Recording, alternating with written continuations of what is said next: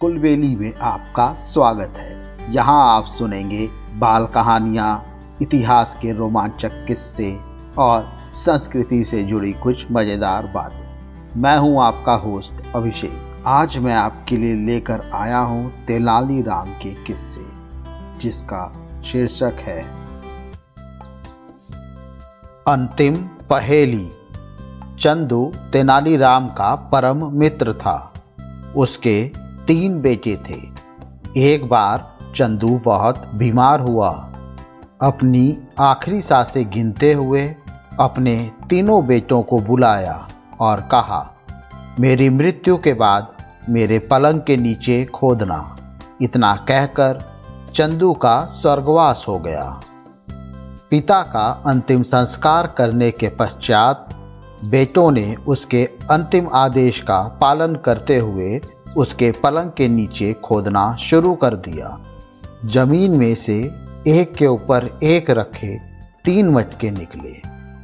सबसे ऊपर वाले मटके में मिट्टी भरी थी, बीच वाले मटके में गोबर भरा था और सबसे नीचे वाले मटके में तिनके थे। इन तीनों मटकों के नीचे एक छोटा सा थैला था, जिसमें 10 सोने की असरफियां रखी थी। यह देखकर तीनों भाई अचंभित रह गए। मुझे यकीन है कि इन तीनों मटकों के द्वारा पिताजी हमें कोई संदेश देना चाहते थे। बड़ा भाई बोला, लेकिन यह संदेश है क्या? तीनों भाई बहुत देर तक अपने दिमाग के घोड़े दौड़ाते रहे, पर किसी नतीजे पर नहीं पहुंच सके। अंत में उन्होंने तय किया कि इस मामले में तेनाली राम से सलाह मशवरा करेंगे। तेनाली राम के पास जाकर उन्होंने पूरी बात बताई और सलाह मांगी। उनकी बात सुनकर तेनाली राम बहुत जोर से हंसा।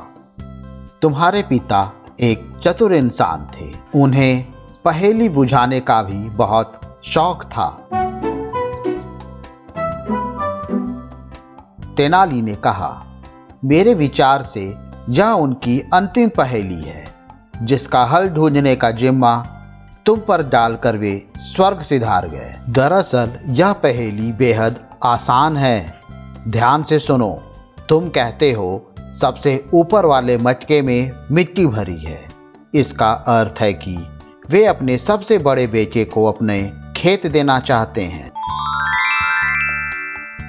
बीच वाले मटके में गोबर भरे होने का अर्थ है कि वे अपने दूसरे बेटे को सभी जानवर और गौशाले का जिम्मा सौंपते हैं।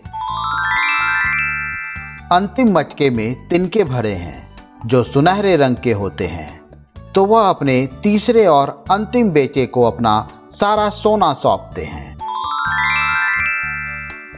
तेनाली राम की बात सुनकर तीनों भाइयों की बाछें खिल गईं। जायदाद के बंटवारे का ऐसा अनोखा तरीका न कभी किसी ने देखा था और न सुना था। परंतु एक चीज तो अभी भी बची है।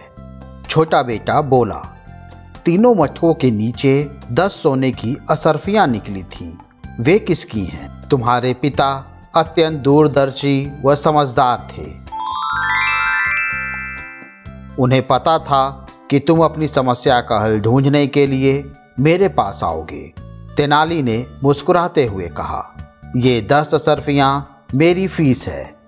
और हंसते हुए तेनाली ने उन असरफियों को जेब में रख लिया।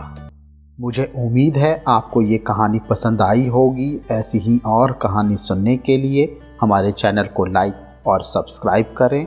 इस कहानी को ज़्यादा से ज़्यादा शेयर करें। जल्द ही मिलते हैं एक और नई कहानी या किस्से के साथ। तब तक के लिए धन्यवाद।